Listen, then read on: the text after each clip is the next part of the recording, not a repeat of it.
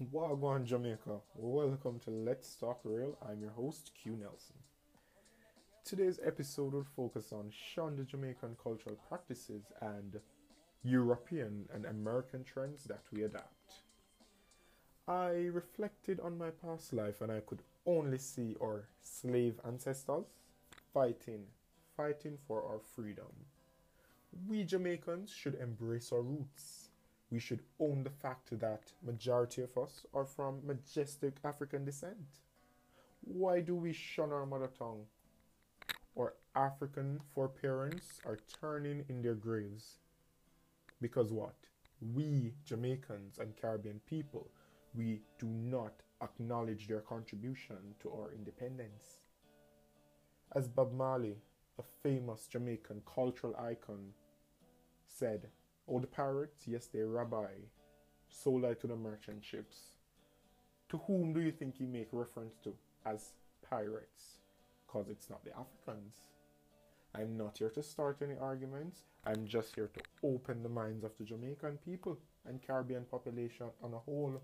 He's speaking about our colonizers. The Edna Manley School of or College of the Visual or Performing Arts, rather, graduation ceremony was one to remember. Not because of the arts. Well, you could say it was in form of arts, because Jamaican culture is a part of art. But let's not get into that. At the ceremony, the valedictorian used a word that many people describe to be indecent, but not me. I do not share that sentiment. What I do, in fact, though, is acknowledge and respect that the youth was able to be bilingual because he was able to speak Patois as well as the English language. Patois should sit around the same table with Dutch, Portuguese, French, and all other official languages, aka white people language. Instead, us Caribbean people, otherwise known as Jamaicans, Bajans, and Trinidadian people, shunned practicage of similar respect. Instead, we shunned the student that actually embraced our roots. We shunned the person that was bringing up something that needs necessary attention. We even demanded a formal apology. But I view what the student said to be very expressive. He was one with his African, with his ancestral background. This was a language that the slave owners did not appreciate. This was a language that was taken from us. But you know what? As they oppressed our ancestors into submission in forceful forms, it was inhumane. They brainwashed us, they beat us, and they indoctrinated us. We Jamaicans tend to worship the white people and their heritage too much and frown upon everything of Caribbean or African descent. I will call a spade a spade, we are ungrateful. If we cannot speak right or even talk in the Queen's English, we cannot live in a gated community of Upper St. Andrew, aka Upper St. Andrew. The kink in our ear is viewed as bad hair. But why do we do that?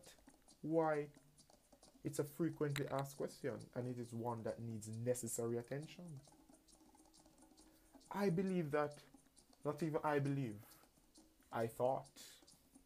It's better to use thought now, since we are getting technical. I thought that all humans were created by the supreme being, whoever he is. Let's not get religious. To coexist in a non-discriminatory environment. On the contrary, a lot of Jamaicans argue that West Africans were responsible for gathering the initial set of Africans to be exploited as slaves in the Caribbean. So why should they care? While that argument is very solid, I will have to say the Africans were the first conquerors, yes, but they were fueled by ignorance. They did not know the repercussions that this will even have today, 2019. But you know what? Don't bite the hands that feed you, a famous Jamaican proverbs, one of which our grandparents always tell us. The melanin in our skin is a perfect example. It is viewed as corruption, even though it is something in our skin that protects us from the ultraviolet rays of the sun. Instead, we bleach our skin and we apply white man sunscreen to do the same job that the melanin was in our skin to do. Why do we do that? This is not safe. But I'm saying this just to say Jamaicans should appreciate our culture. Remember, our motto is out of many one people, not out of many one white people. Thanks for listening. Join us next week on Let's Talk Real. I'm your host, QA Nelson. We'll be discussing lifestyle illnesses.